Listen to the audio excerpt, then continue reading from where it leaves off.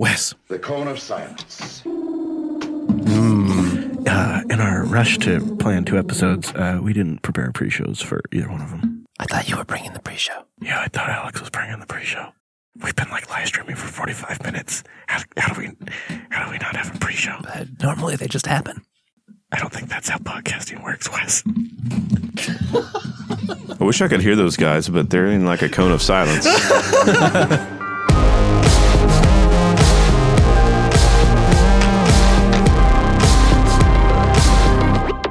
Hello, friends, and welcome in to your Unplugged program. My name is Chris. My name is Wes. Hello, Wes. I am elated about today's episode. There's a lot going on. We have a real treat today. We're checking in with Hayden Barnes, who is intimately involved with the Windows subsystem for Linux and now works at Canonical. We'll talk about some of the big things coming to that surprisingly more and more prominent platform. Right? Hold on. Did I just call it a platform?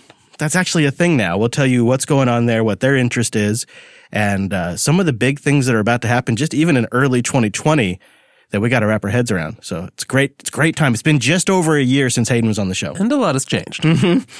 But before we go any further, I got to say how you doing to Alex and Cheesy. Hello, gents. Hello. How are you doing? I'm all right. I'm pretty good. We're recording doubles today, live, so it's a big live day. Extra unplugged. I should say, though, that we will not be live for the next few weeks, so check the calendar because we're going into holiday mode. So it is with some honor for the last time this year, I say hello, virtual lug, and time-appropriate greetings. Hello. Hello, everybody. We got a good showing in there today, and we have a lot to get into, so let's start with the community news. And I wanted to just talk a little bit about GNOME 3.4. Yes, I know it's already out. It's not news anymore, although not everybody has it yet. But there was something in the last round of reviews and discussions that got missed, and it's a simple thing, but I think it shows some promise, and I wanted to give it some attention. And so that is the new extensions tool that is now built into GNOME Shell. It's a tool just conveniently called GNOME-extensions that makes it easier to create and manage GNOME Shell extensions. And you can go in there and turn them off, turn them on, much like the UI in GNOME Tweaks. But this is something actually built into the shell now and doesn't require you install GNOME Tweaks. Yeah, it looks like it comes with a lot of nice everyday features that you might actually want to use when you're making an extension, so it's less of an arcane process and something that's provided first-class support from upstream. I think it's a sign, perhaps, of a seriousness the project is starting to take extensions, and this is the first step. So that's kind of why I wanted to give it a little attention, because I didn't mention it when GNOME Shell shipped, when version 3.4 shipped, but I thought it's something we should talk about. But now I want to tell you about what's coming in GNOME Shell 3.36, the next version. And that's big for those of you that have multiple GPUs, particularly if one of those is an NVIDIA GPU. Oh, yes. GNOME developer Bastian Nocera has been cleaning up the switcheroo control code so that it doesn't rely on the kernel's VGA switcheroo, and so that it can support more than 2 GPUs. Hey, that's nice. And better support of handling main and secondary options and configuration. But the big addition for end users is proprietary NVIDIA support. That's nice. It's nice. I'm a child that I just find the actual project name is Switcheroo Control. That's awesome. Adorable. That is. And also in recent releases of Mutter, they've made particular changes in how it handles multiple GPUs and rendering and the logic around that, and how the shell is handling external GPUs. There's like a lot of stealth GPU work being done in GNOME Shell right now. And there's some general cleanups and the improvements in the way it communicates with other applications. So the entire GNOME Shell will handle GPU switching much smoother in 3.36. It's not all the way there, but a lot better. It's just getting more and more stable. You can feel like all the little pieces that we've been worrying about in GNOME Shell, they're getting patched up. Of course, none of that matters if your WireGuard, ZFS, Python, Redis, and many other things just go away, which could potentially happen for some. There is a very apparently hard-working maintainer for a bunch of very important PPAs for the Ubuntu ecosystem. Like I mentioned, ZFS, WireGuard, Python 2.7 through 3.7, Perl 6, OpenJDK, a bunch of other stuff that's really important. And he's had it. The maintainer his first name's Jonathan, is sick and tired of commercial companies, presumably large commercial companies, coming to him and asking for help and refusing to pay for his time. And so as such, he has announced that he is flipping his PPA repositories private. He writes, "I will be removing most of my PPAs from public access due to the continued and persistent abuse by companies using these packages for commercial gain with flagrant disregard to the knowledge and effort required to maintain them. These companies are quite happy to charge thousands of $ currency per month for their product/service, but when they make a request, will absolutely not pay someone else for their time." And then he finishes it with a nice solid, "This is why we can't have nice things." Just to really kind of get it in there. And I am really torn on this one because for me, it bubbles up a lot of the frustrations I have with the Ubuntu ecosystem right now, in such that it brings a lot of questions to my mind. Oh, you're talking from the end user perspective here. Yeah. Just as a consumer of Ubuntu. Yeah, I'm frustrated that this quote-unquote enterprise-grade platform that I can somehow deploy and get 10 years of support for, but yet something as critical as Perl or Python or OpenJDK or Wirecard or ZFS can just be pulled because a developer is having a bad day. Like, why has this not been solved yet by Canonical? Why have snaps not matured to the point where they solve this problem? Why are we still even dealing with PPAs in nearly 2020? And the reality of it is the market is wholly dependent on the PPA sauce to make Ubuntu a practical operating system at scale. That's the reality of it. And it's dangerous. PPAs, full stop, are dangerous. They're dangerous from a stability standpoint, as in this case, as just proven by this particular PPA author. But what if they were dangerous in another way? A way that hasn't really happened that we know of, but could be extremely devastating. What if instead of rage quitting in a public forum, that developer decides to screw with somebody and they put something malicious in those builds? We don't really have a clear understanding of the trust model with these PPAs, but yet we're putting them in production. I'm frustrated that this isn't solved. I'm frustrated that Ubuntu has grown to the size it is and they haven't gotten over the line on this. And I'm frustrated that one angry developer can screw with a whole bunch of people's day like this. I also am frustrated that he expects to get paid. And I know that's a really controversial thing to say. And I wish he would get paid. I wish that the market dynamics were such that, you know, every bug request that comes in had a tip amount automatically attached to it. And you could put $15 on a bug request. I wish it was like that. But he signed up for a job to be a free maintainer of free software, regardless of who the user is, whether it's individual Chris or if it's a multi-billion-dollar corporation. You don't pick and choose who the user of free software is. I will note that in the post, it specifically stresses that it's not just about money. It's about donation, sponsorships, employment. That's all money. Yeah, it is money, but at 20% time, I mean, I think there's a more effort being, you know, if development was being pushed upstream to help maintain these PPAs, because the other thing here is I think you're missing a part where PPAs are definitely used at scale, but if you're a real big player, this doesn't matter to you. You can set up you have engineer time that you can throw and fix your own problems. Yeah. It's the people deploying it in the middle who have taken on the risk of trusting PPAs. I think that might be a safe majority, but not a lot of shops have the time to set up their own local repos and get all their developers to put all their dependencies in those repos and then make sure they're all on the systems that are on the network. Like it's definitely doable, especially with a Debian system. But I don't know. I bet a lot of organizations just say, screw it. Just add the PPA. It's got everything you need. I think it happens a lot. Oh, yeah, of course you do. I'm just saying the ones in the middle are the ones that are affected by this the most because they don't have lack the ability to pivot in an easy way. And I totally, completely understand that, you know, here's this guy. He's doing volunteer work, right? He's got a lot of other things going on in his life. This isn't how he gets paid. And now with these kinds of requests and changes and pleas to support something that takes an extremely large amount of time, he's being put off by this. He's being put out. He's being asked to work a full-time job and he's not getting compensated for it. It's not fair. What's the alternative though? You know, do Canonical pay him for that work? Is that a sustainable model for Canonical? Maybe, maybe not. Do you go to an AUR style model? Do you not provide them at all?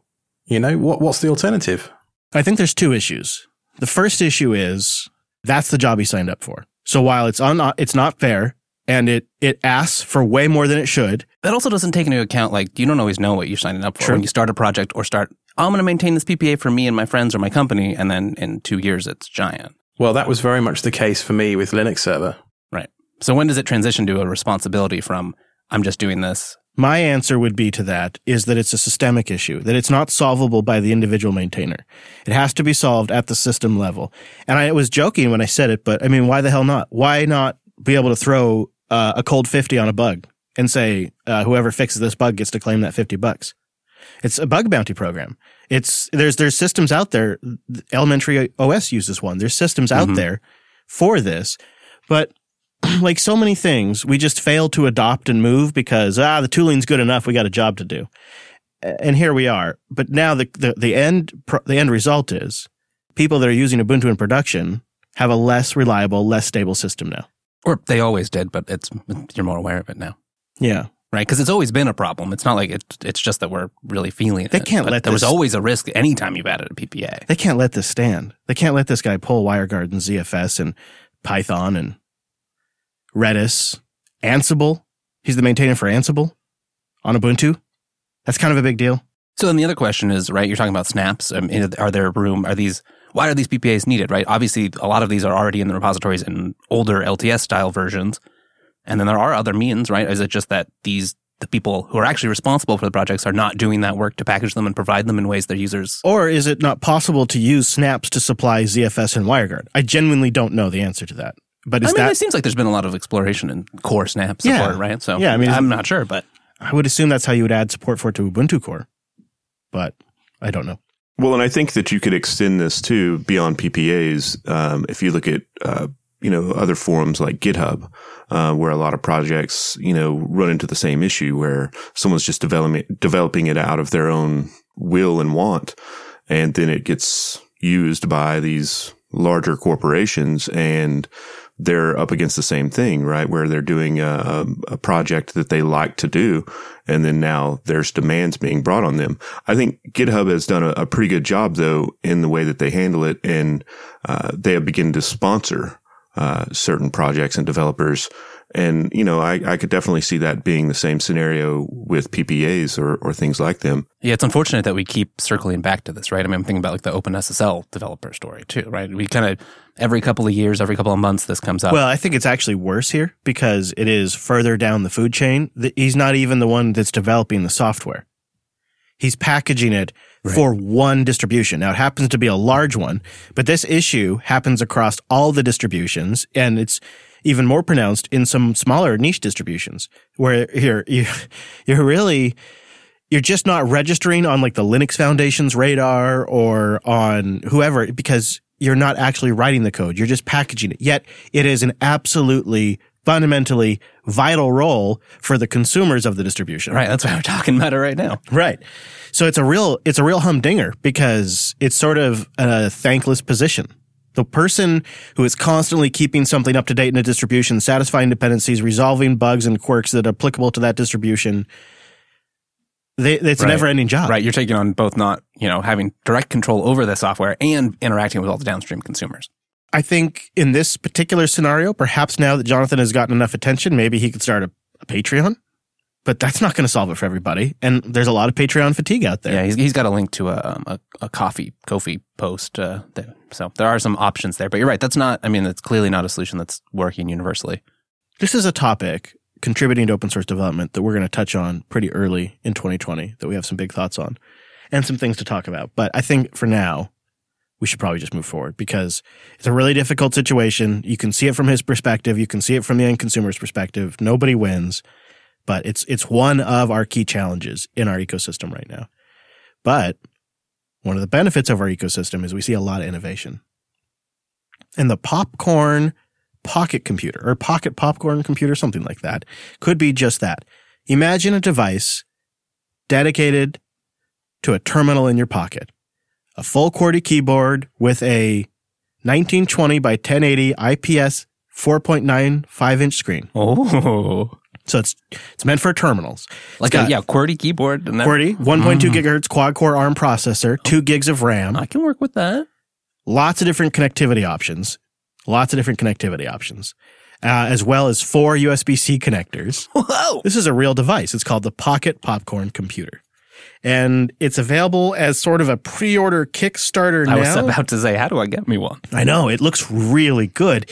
And geez, they've made some devices before. They've shipped hardware. So this isn't their first product. Yeah, so I'm not 100% sure it's done by the same creators, Next Thing Co. Next Thing Company. I was looking to see if it was some of those creators, and I'm not 100% sure, but this is very similar to the Pocket Chip. The Pocket Chip Pro actually used the same CPU. You know, I'm curious. I think it would be a neat device to have.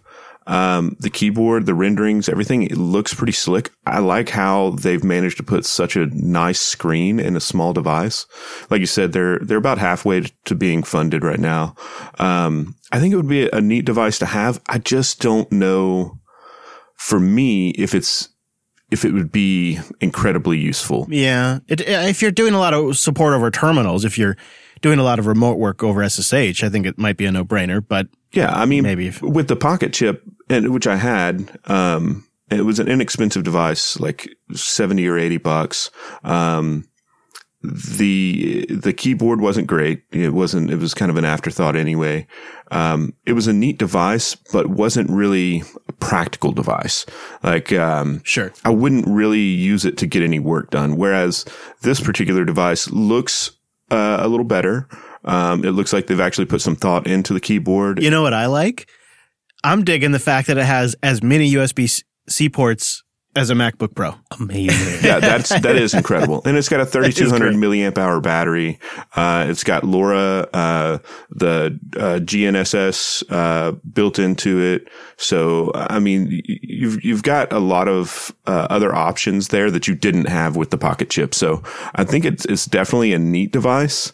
I'll wait for you guys to pick it up. Maybe since Chris and I picked up the Pine phone, maybe Wes can pick this up and let us know how it goes. Go, Wes.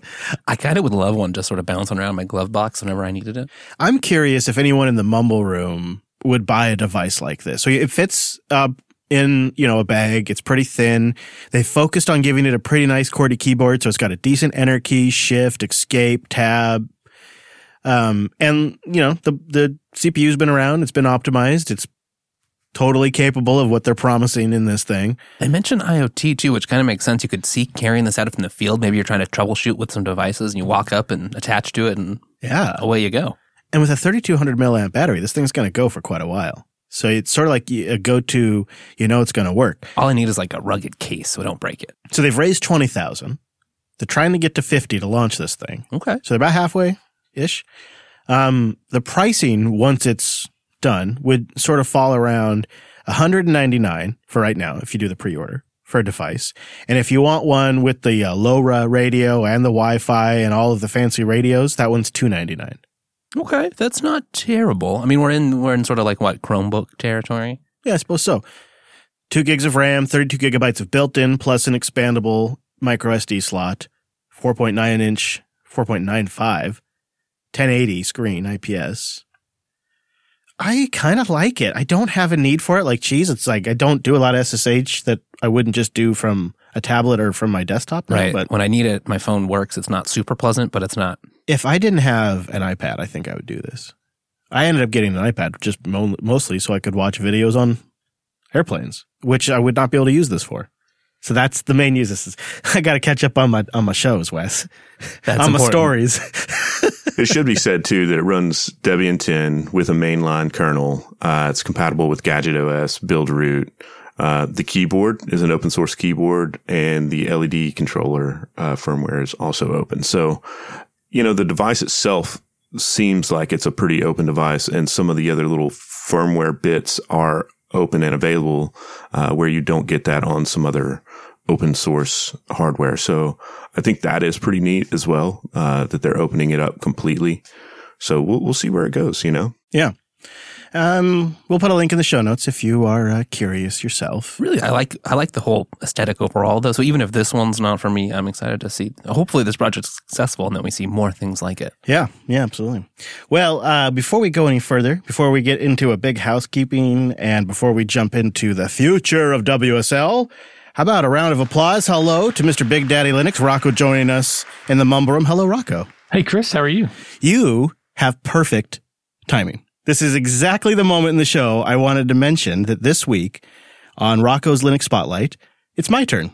I'll be coming out with a video with Rocco and I chatting about everything. It's great. So perfect timing, Rocco. Welcome to the show. Well, it didn't feel like perfect timing because I was pretty late, but I guess it works out. We're just sitting here running our mouths. It takes us a while to get to the important stuff. Well, speaking of the important stuff, the interview that we had, the talk that we had was absolutely awesome. If anybody wants to know anything about you and your history, we covered pretty much everything from your history into Linux to your sysadmin days to a great story on your nightmare scenario. That was fabulous. Well, I really enjoyed it, and I appreciated the opportunity because the two joys I have on the weekend right now are Brunch with Brent and Linux Spotlight. So it was great to be able to participate in. And also, you got to me before Brent did. So congratulations. Another round of applause on that. Hey now. But no, it's really a great show. Jill's been on there. Jill was on Linux Spotlight and on Brunch with Brent. So you get a good, you get a good sort of flavor of people that are talked about a lot on these shows across a lot of the different podcasts. You'll hear people's names get dropped or mentioned.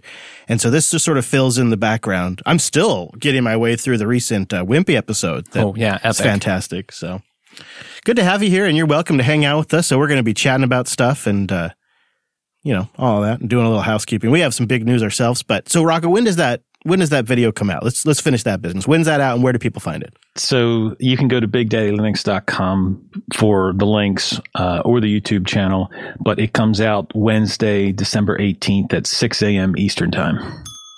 There you go. Maybe we'll get an updated link in the show notes when that's out there. We can do that. We sure can. Yeah. And that's stuff that, if you've been listening for a little bit, you may have heard bits and pieces of my history, but we've never really sat down and put it all in one place either. So it's a good opportunity to do that. Well, now with that said, we do have ourselves a little bit of housekeeping to get into this week. First of all, a huge announcement. I am elated to announce. This is my word today. Elated. It's the second usage. I need a new one. Give me a new one, Wes. You don't want to burn words out. No. I don't want to say excited because I'm done using excited for the rest of the year. Jumping for joy. Pretty lazy. Yeah, Pretty lazy. Right. I haven't seen you jump in a while. Damn it, Wes. Oh, dang it. I am Thrilled. Thank you. Ecstatic. I am thrilled to announce that a Cloud Guru and Linux Academy are joining forces as one. This is a huge announcement. We'll have a link in the show notes to check it out. And I'm here to tell you this is going to be great for Linux content. This is a huge area of commitment for them going forward. There's, as we record, a frequently asked questions in the work. Boop, boop, boop, boop, boop, put it all together, and they'll have that out like later in the week. So we'll put that in the show notes too. Yeah, we could do that. And also, if you just follow them on social or check the blogs, you'll have information there. Huge. It's a lot more course stuff. That's just like massive, but right now it's the holidays. So we don't have a lot to say. We're going to get through the holidays and then we'll follow up. But we'll have links in the show notes for more information. Massive. Talk about a massively growing area too. So much stuff going on there. Now, we have ourselves quite the guest on Brunch with Brent. Brent, this episode that you just did with Jason inspired a whole nother episode of this program that's coming up soon in the feeds. But Jason joined Brent. Now, Jason, I'm going to go for it, Brent. I'm going to go for it. Uh-oh. You could do this. Spizak. Very good. I'm sorry, Jason. I'm sorry. I didn't get close. Is there Jason. a bell over there you can ring for us? Yeah, I mean, I got bells. I got bells for days. So Jason, you done it. Jason contacted us and just said, "Hey, just so you know, I'm watching." All right, listen. Probably doesn't watch, huh? And I really like the podcast. By the way, I do a little bit in the business, and I use Linux to record it. I'm like, "Oh yeah, what do you do?" Everything? Everything.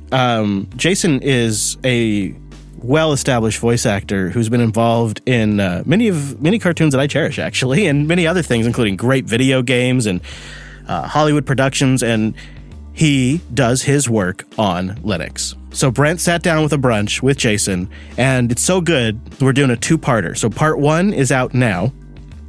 I listened to it on my way in and was like, I had to pause it and write down an idea for the show just by listening. It's so great. So good. Because Jason's really been around for a long time.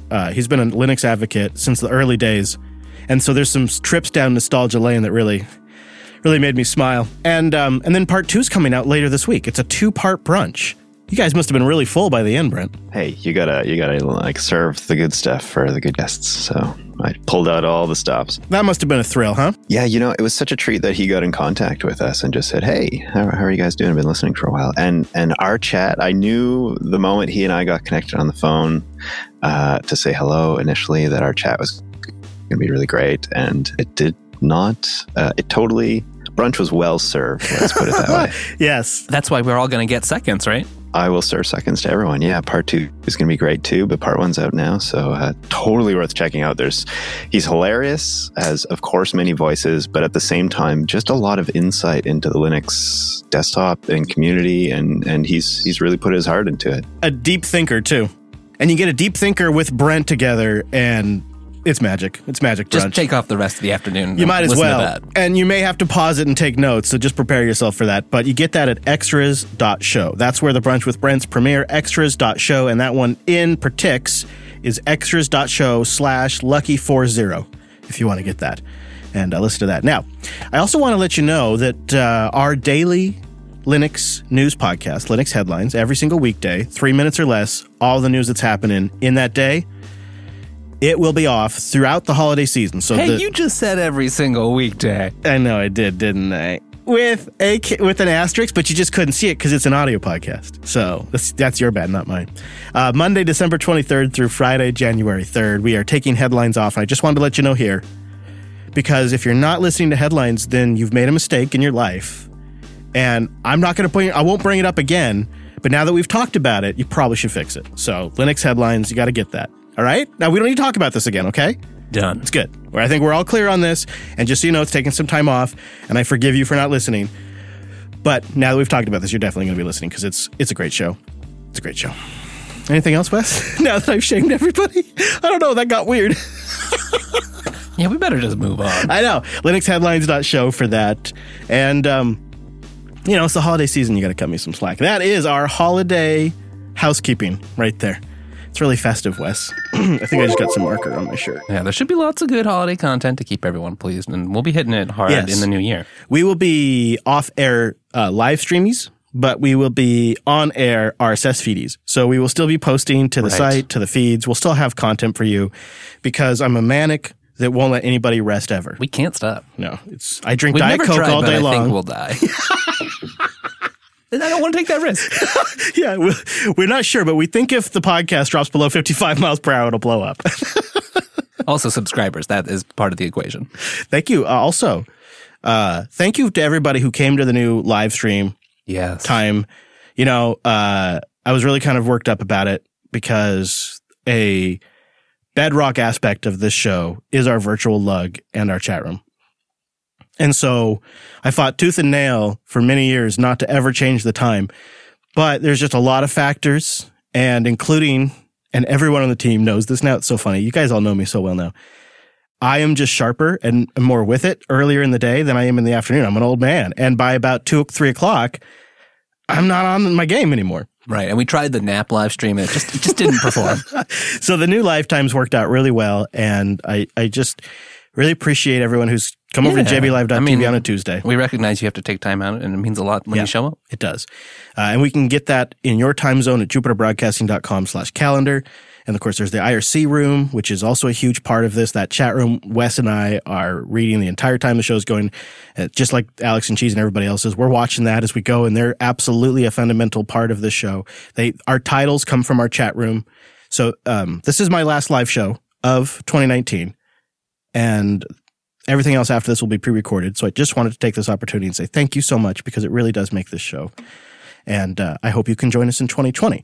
Now, with that said, let's transition into a little future casting for 2020, because Wes and I have been reading the tea leaves, watching the industry news, and we've seen a lot of hubbub development around the Windows subsystem for Linux, especially since version 2 lands in early 2020. And with that, there is industry support forming, including Canonical has made a strategic hire. They've opened another position, and they have declared that WSL is an official platform that they will support, much like AWS, as well as a few other key industry players, and a big event is all just around the corner. So this seemed like the perfect moment after a year and change to bring Hayden Barnes back on the show and see what's going on and what big changes have happened in his life.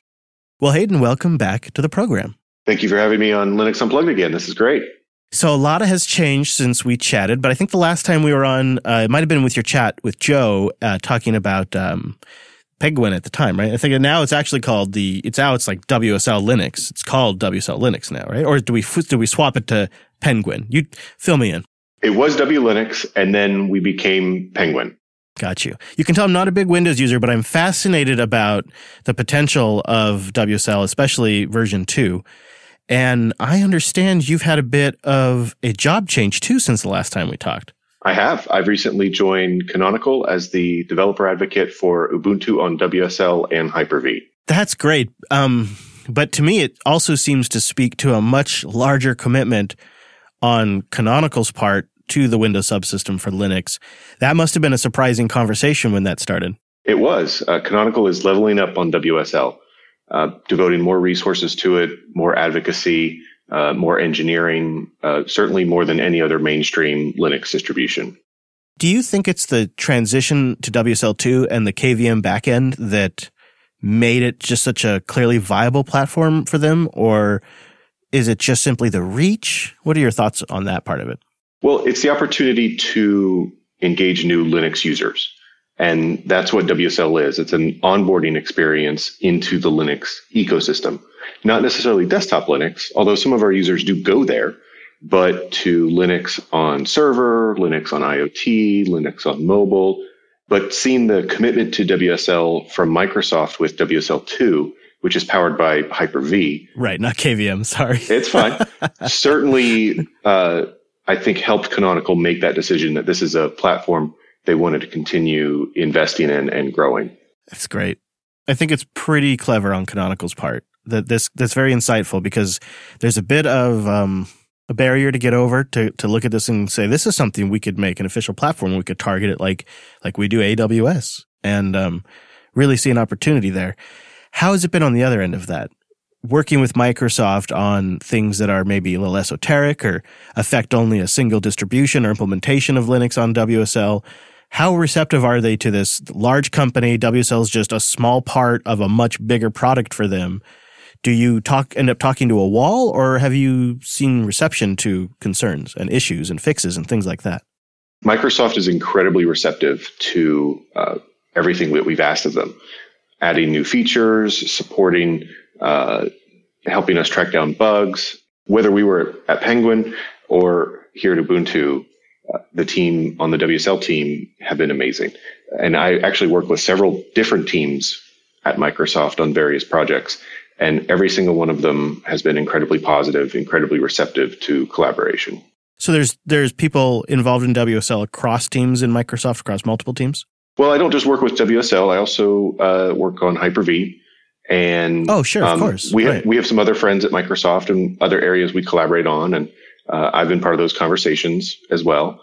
And it's been great. There's a lot of opportunity for collaboration, and there's some, that people might be aware of, like the Skype Snap in the Snap Store. Azure Storage Explorer is there. We hope to bring Teams there shortly. And what people don't realize is that, the default Linux images, GitHub Actions, are Ubuntu, and that's something developed between Canonical and Microsoft. So really, collaboration between Canonical and Microsoft is nothing new. This is just a new entry point in how that works. It seems to be somewhat of a growth of an ongoing thing that's benefited both companies. But the reason I was asking you about the specifics of that is just simply, I've known Microsoft basically my entire life growing up here in the Redmond area. And there are times when a company will launch the initiative and they will not properly staff it, and they will not respond to requests and emails. They wouldn't cooperate with the community simply because they didn't have the time. And then there's other initiatives, which it sounds like these are among them, where they have properly staffed them and supported them and made them a priority within the company. And I think that speaks pretty good to the future of that thing. So I think it's pretty clever, like I said earlier, to expand that. And that kind of leads me to the conference. There's an actual WSL conference in the works. What can you tell me about that? So that's WSL Conf. It's scheduled March 10th and 11th. Our first conference will be at Redmond on the campus of Microsoft headquarters. That is a conference I began organizing from my position at Penguin, and I brought it over with me to Canonical. It is sponsored by Canonical and hosted by Microsoft. And we are gathering for 2 days, and it is shaping up to be 2 days of just incredibly intense informational sessions and workshops on what everyone is doing on WSL, things you could accomplish on WSL, web development, IoT, InfoSec, Kubernetes. I mean, so much Kubernetes. Wow. Yeah. Good. Yeah, Wes and I have registered and we have our press passes, so we'll be there. Yeah, looking forward to it. Yeah, absolutely. I am curious with your new position, though. What's going on with Penguin? Is that still actively being developed? It is. So the goal with Penguin and the startup around it, Whitewater Foundry, was to create an independent, sustainable open source startup. And I think we definitely met that goal. It had a revenue stream. It has now continued on through leadership change. And it was profitable from day one. So in terms of this ongoing discussion we've been having in open source about funding development, I think we've added something to that, showing how stores can contribute to that and solve some of those issues. So it's continuing now. One of the team members, Carlos Ramirez, who's a former contributor to Wine, has taken over the leadership position. They've published a complete roadmap for 2020, and we had products in the pipeline when I made the leap, and those have since launched, including Raft, which is the GUI management tool for WSL distros for Windows 10. Well, that's really neat. I mean, it's nice to see that it's sustainable and that, Penguin's going to stick around for a while and we can keep getting benefit out of that. Yep, and they're going to continue developing the Fedora remix for WSL as well. They're going to be able to put more resources into that than we were able to, under my leadership. So they're growing and expanding. So the switch to Canonical, we proved our point in that you could build this sustainable, independent, open source startup, and that we met that goal. And then we also wanted WSL to be taken more seriously by the major players. Sure. And we certainly met that goal. So I felt comfortable moving on from that position. We never needed a big buyout or anything because we never took any VC money. It was always funded by the users. But I can move now to Canonical. And from this position, I have more resources and a bigger platform to continue advocating for WSL and WSL users. And bring all of that experience to one of the world's largest operating systems. Yeah. I mean, it's really a fantastic kind of move on not just your part, but their part too. So looking at your crystal ball, since you have access and control to everything that will happen with WSL, no questions asked, obviously, where do you see things going in 2020 for this thing that a lot of us are still trying to wrap our heads around? Well, for most users, 2020 is when WSL 2 will launch, which is the WSL that's powered by Hyper-V components. It's not required like Hyper-V Manager is on Pro. It will work across all SKUs of Windows 10, but it's there, and it is powered by a Linux kernel. So you get performance improvements. Right. This was a major architecture overhaul in V2. Yeah, you just do much cooler things. So 2020 is when that will launch for most users. It's available now in the fast and the slow ring for Windows 10. Ah, of course. But that will hopefully be launching in the spring. And then here at Ubuntu, we have some interesting ideas that we hope to implement in our distro in 2020. More soon on that. I love to hear that. boy. Maybe a peekaboo at WSLConf. I mean, I'm just saying, going to be in the area. We'll see. Yeah. Okay. Okay.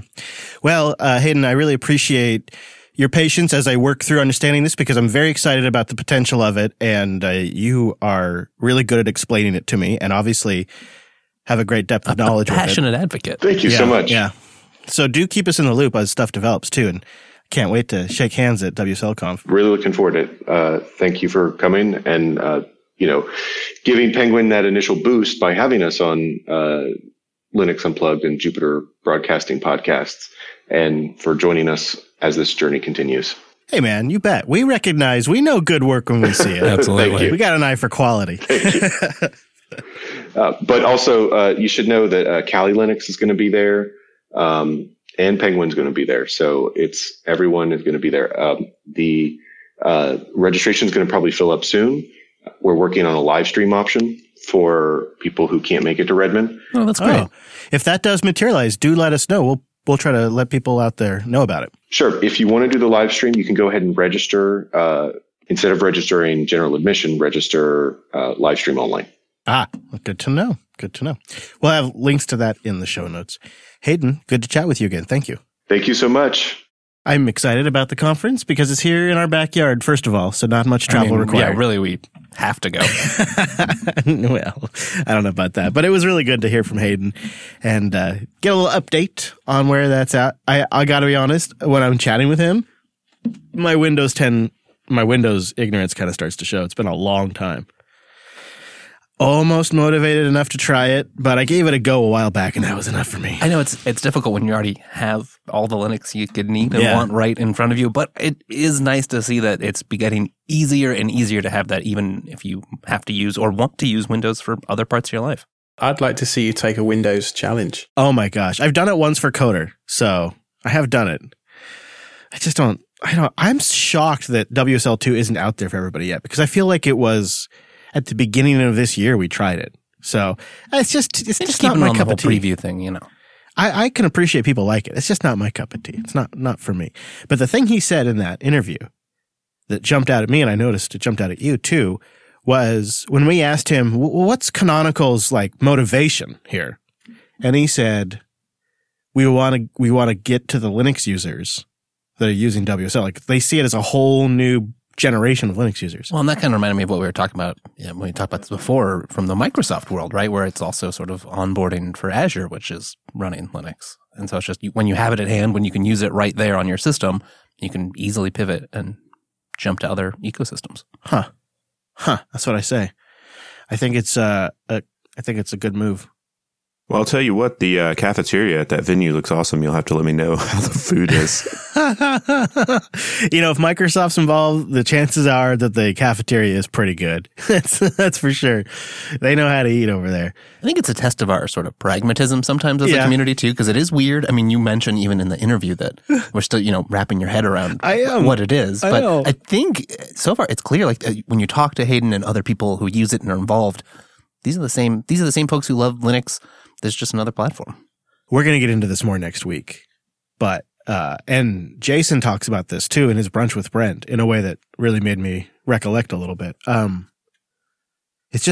made a statement in this week's Linux Action News that it's really kind of stuck with a lot of people. I've gotten a lot of comments about it and I've thought about it a few times since I said it, but I had this really weird realization while we were recording that my desktop right now is better because of Microsoft. My Linux desktop is better because of Microsoft. I really like Visual Studio Code. It's nice. It's cute. It's finally getting you off Nano, which I'm thrilled about. Because I like VS Code too. It's the holidays, Wes. I'm sorry. I know some things are sacred. I still SSH into systems and you've aliased Nano to Vim. Oh, Wes, I love you. The only pleasure I get from it all is watching you struggle every time you sit down on a system that doesn't have Vim and you type Vim over and over and over. It's just what my brain reaches for when I need to change a file. The great thing is like on systems where Vim is installed, generally Vi is automatically alias to Vim. So you could have just taught yourself Vi all along and you'd be good to go on any system. I know. The fingers do what they want. And it never ends. It's great. So I get mine. But I I really have I have no words for this whole thing, this whole phenomenon, this whole WSL on Windows and how it's just getting, the numbers are getting ridiculous. I'm being told numbers by certain developers that seem impossible. So I don't know. I don't really. I'm really we know curious. Windows is in all kinds of places, right? So I've been even told that somebody has 1 million installs. Wow. I just don't know if I buy that. Seems impossible. but if true, you can see why Canonical would be interested in having a strong presence there. Yeah. I mean, the Windows base is huge, so it is a big market. So I believe WSL Conf will serve as sort of a catalyst for my brain. Like it'll all kind of crystallize in my brain when we go to WSL Conf. We shall see. That'll be coming up. We have a link to that in the show notes if you're in the area and you want to go. Or if you're in the area and just want to say hi to Wes and I. Yeah, we're always up for that. Because I mean, I don't know. It's not, it's not out of the question. We might, want to go out to lunch, say hi to a few people. We like snacks. Damn right we do. All right, let's get into some feedback. It's something we've been doing here at linuxunplug.com/contact. And we got some feedback in about our Grub Btrfs advice. And I will just say, while we're doing a little follow-up feedback here, we just got done with the big old upgrade. Get ready for this. The other day, a new kernel, new WireGuard, new ZFS on Linux, and a new systemd in one round of updates. Those are all the things that we use. That's basically it. I mean, if you added Docker in there, then that would be the whole system. This was a massive first update in production for our new Arch server. And Wes Payne, how did it do? Fantastic.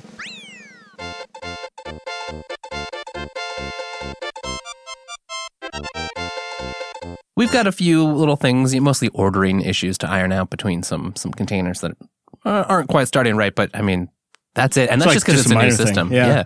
It was so good. It was so good. And it did the snapshots as the package upgrades before and after were happening. So I'm very pleased with that. So 2 weeks in, server's still rocking, and we did our first major upgrade to all of the core system components that did break once or twice actually on Fedora. Sometimes those, what would happen is it would install the new kernel, but the DKMS modules would be for the running kernel at the time of the upgrade. Yes. It would reboot and you'd have to reinstall anything that used DKMS and then it would build against the running kernel. However, if you can't boot because it didn't build the modules, you got a chicken and an egg. That's what happened to us. Anyways, Nikolai writes in, hello, Chris and Wes.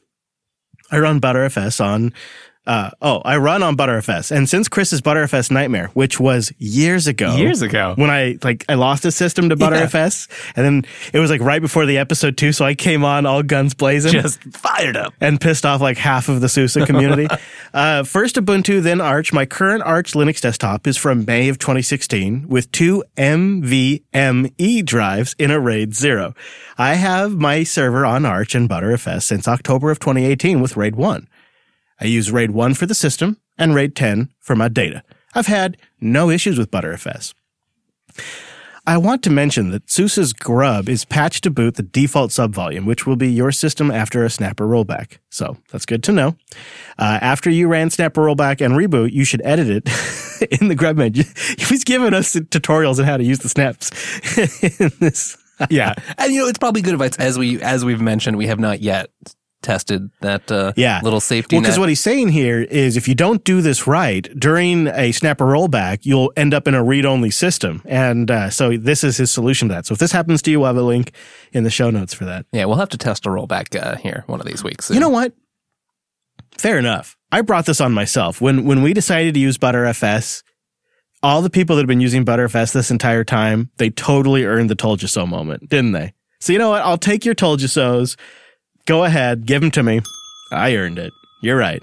It's fine, as long as you use it right. The problem was I was holding it wrong. I acknowledge it now. It's not your fault. It's not Btrfs's fault. It's my fault for holding Btrfs wrong. All right, Wes, do you want to read this second email that comes into the old showskis here? Oh, it's not an email. It's a feedback on Reddit. We haven't mentioned the subreddit in about 15 years. They're still out there. Dooley. Dooley writes in 5 days ago to the show. No, don't do this. With ZFS, NFS, libvirt, Docker, you have way too many low-level moving parts to juggle.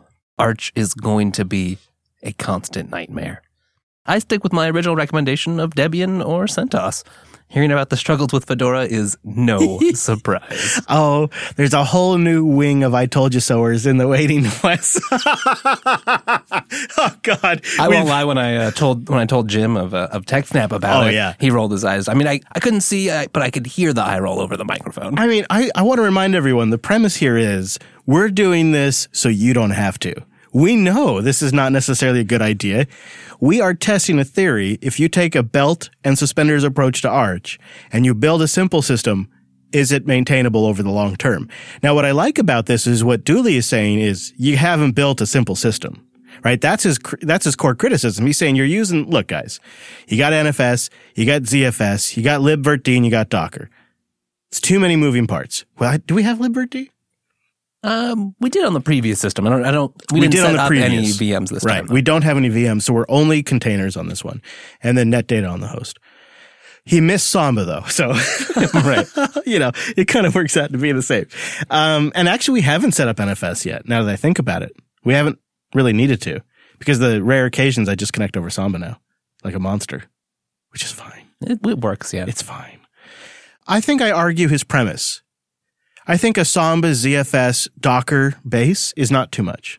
Yeah, there's enough things that aren't, exceptional. I guess WireGuard out of the tree, that'll be nice when it goes missed mainline. WireGuard on that list too, right? Yes. Okay, add that. ZFS, I feel like ZFS is the biggest outlier. It is additional complexity in the fact that it's, it's kind of foreign. It has its own admin style and regime. Right.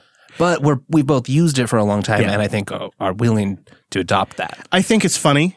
It's funny because of our perspectives, because you and I and the audience, we really know the source material.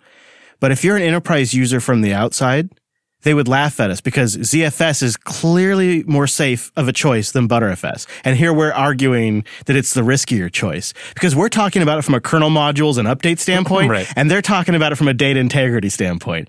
And so it's not like we're talking about, so Larry's crazy open source project here. We're talking about Samba, Docker, ZFS, like production grade, impacts millions of people if they screw up kind of thing. So yes, it is a bit of a moving risk because there's a lot of pieces in there, but they're all kind of enterprise grade pieces. The other part too, I think we liked about Arch was the simplicity in that we know exactly what we've installed on the machine, so we have a sense of exactly what we have to maintain and what is there to move. It's so simple that both you and I, in our head, we have it memorized how it's set up, how the partition scheme is laid out, and what software is installed just off the top of our heads. And I particularly like how simple things like make package, package builds are in the sense of like if we have a problem like, the AUR package goes missing or isn't maintained anymore, those are all easy to build because it's laid right out there. It takes you like 10 we know seconds. how to use the tools that make up the distro. That's, I think, the key thing. And that's, again, why I go back to we're doing this so you don't have to. Because we're comfortable doing those kinds of things. We're comfortable booting into a separate operating system and then cherooting in here and recovering and repairing it. We're comfortable reloading kernel modules if they don't load properly after a boot, et cetera, et cetera. Most people don't want to fuss with that. For good reason.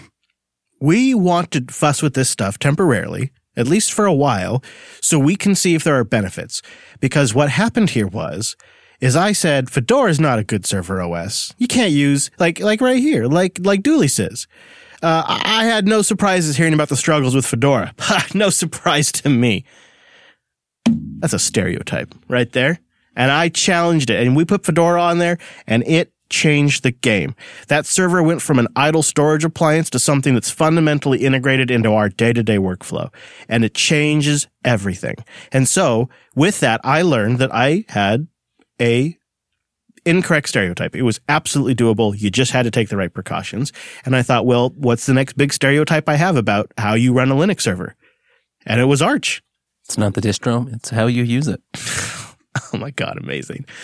So anyways, linuxunplug.com/contact. Get your feedback in here because I love having that. And it's a great source of conversation too. And even if we don't get it on the air, we always read it. We do read it.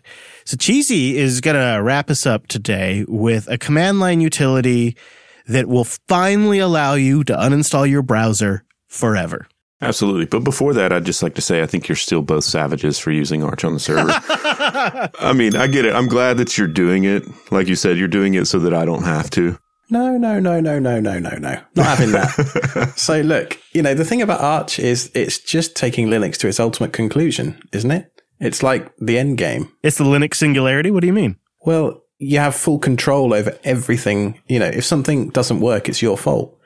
With Apple, with a normal distribution, you're almost subscribing to like the Apple style approach of letting other people make those decisions for you. But with Arch, if something breaks, it's on you and it's your fault. And I kind of like that about it. There's also, and I have a hard time articulating this, so I have not said it on air, but I've tried to say it to Wes, and he knows what I mean because he's experienced it. But there is something to the fact that if you're starting from zero, it's often easier to get going than when you're starting from 80% done. Right. Well, you don't have to discover, right? When you go on some system, some distro, you're like, okay, well, I know I need this piece. How have they configured it? In Arch, right. You configure it. It's not configured. And you're like, well, where does that matter? Well, recently on my workstation, I needed to set up containers and I needed to set up virtualization. The Arch Wiki is so damn good. And when you're starting with nothing, it's just a few commands these days to get any of this stuff working. And you don't have to wonder, like, how do I get it working in this scenario or in this configuration? It's not working. So you just turn it on and you set it up, and it's genuinely simple almost every single time. And I can't give that like a name or a phrase, or I can't put it in like a catchy way, but it actually makes setting up complicated services like virtualization and containers and ZFS and all of that stuff simpler because you're just starting from a point of zero. And I know that seems weird. And I know that if you're new to Linux or you only use GUI tools, that sounds like some sort of heebie-jeebie command line nonsense, but I swear to the command line. Simpler, and because you always have the latest version of whatever it is, whenever you're looking at some cool guide or some Reddit post or something else that got you excited about doing whatever it is you're doing, you don't have to go and compile anything because it's already in the repo. I will give you that, and I will say that I think that ZFS is the silver lining in this. As long as you don't destroy the pool, I think everything will be perfectly fine. So it did build the modules correctly. Before it rebooted, we had the modules ready to go. When we rebooted, They were right there. Exactly. So that didn't work. All right, so that's the longest ramp up to a pick that I set up as with a completely ridiculous premise to begin with. Yeah, so if you don't need a browser anymore, obviously you still need Wikipedia. And maybe you're on your pocket chip computer. Hey, you got a terminal. Hey, I like it. So this week's pick is Wicket. It's written in Node.js and needs to be installed via NPM. But it's a cool little command line tool. If you just need to get a summary of a Wikipedia entry, it's super quick. Wicket and then Linux, or Wicket and Arch, or Wicket and ZFS, whatever you're looking for. You'll be able to pull that out really quick. So, for me, I'm an avid user of Wikipedia. I love Wikipedia. That being said, since it is the holiday season, you should consider, if you've used Wikipedia over the last year, maybe throw in them a couple bucks. I think right now the average donation of like $2.75 will go a long way. So, check that out and donate if you can. But Wicket is a great little command line tool that I suggest everyone pick up if they are avid Wikipedia readers. I mean, I just kind of like that. And I might not use it all the time, but it depends on your context. When you can keep those context switches down, if it means I can just stay in the terminal, look up something real quick, and get back to what I was working on, that's great. Also, anytime you can do something in a drop-down Quake-style terminal, you gain a couple cool points. Instant nerd cred. Just Wicket real good. Just Wicket. Good pick, Cheesy. Thank you. That's pretty neat. All right. Well, I think that brings us to the end of this week's Unplugged program. I say, go get some more Wes Payne and Jim Salter. Jim also writes for Ars Technica, so he's got a bunch of great posts over there. But I think Jim has a nice level-headed take on the recent Librem 5 developments, and he finally gave the Eero Wi-Fi system. I know, wasn't that great? He likes it. It was satisfying to hear, because I've been waiting for him to review the Eero Wi-Fi, because it's such a weird, product because of that cloud dependency, but yet such a solid frickin' Wi-Fi network. It's so frustrating. And you can't argue with performance. You can't. So go get more of that at techsnap.systems. And of course, you got to get some brunch. Extras.show/40. Go listen to part 1. It got my wheels turning. And if you've been around for a little while, it'll get you really nostalgic. And if you've missed the early days of Linux, It'll fill you in on some really great edge pieces of history. So check that out at extras.show/40. And last but not least, go check out my spotlight with Rocco, his YouTube channel, Big Daddy Linux, coming out on Wednesday right after the show goes live. Thanks so much for joining us on this here Unplugged program. We won't be live next Tuesday. We'll have an episode for you. So have a great holiday, and we'll see you live back here January. Sounds like a beagle. Are you sick, wounded?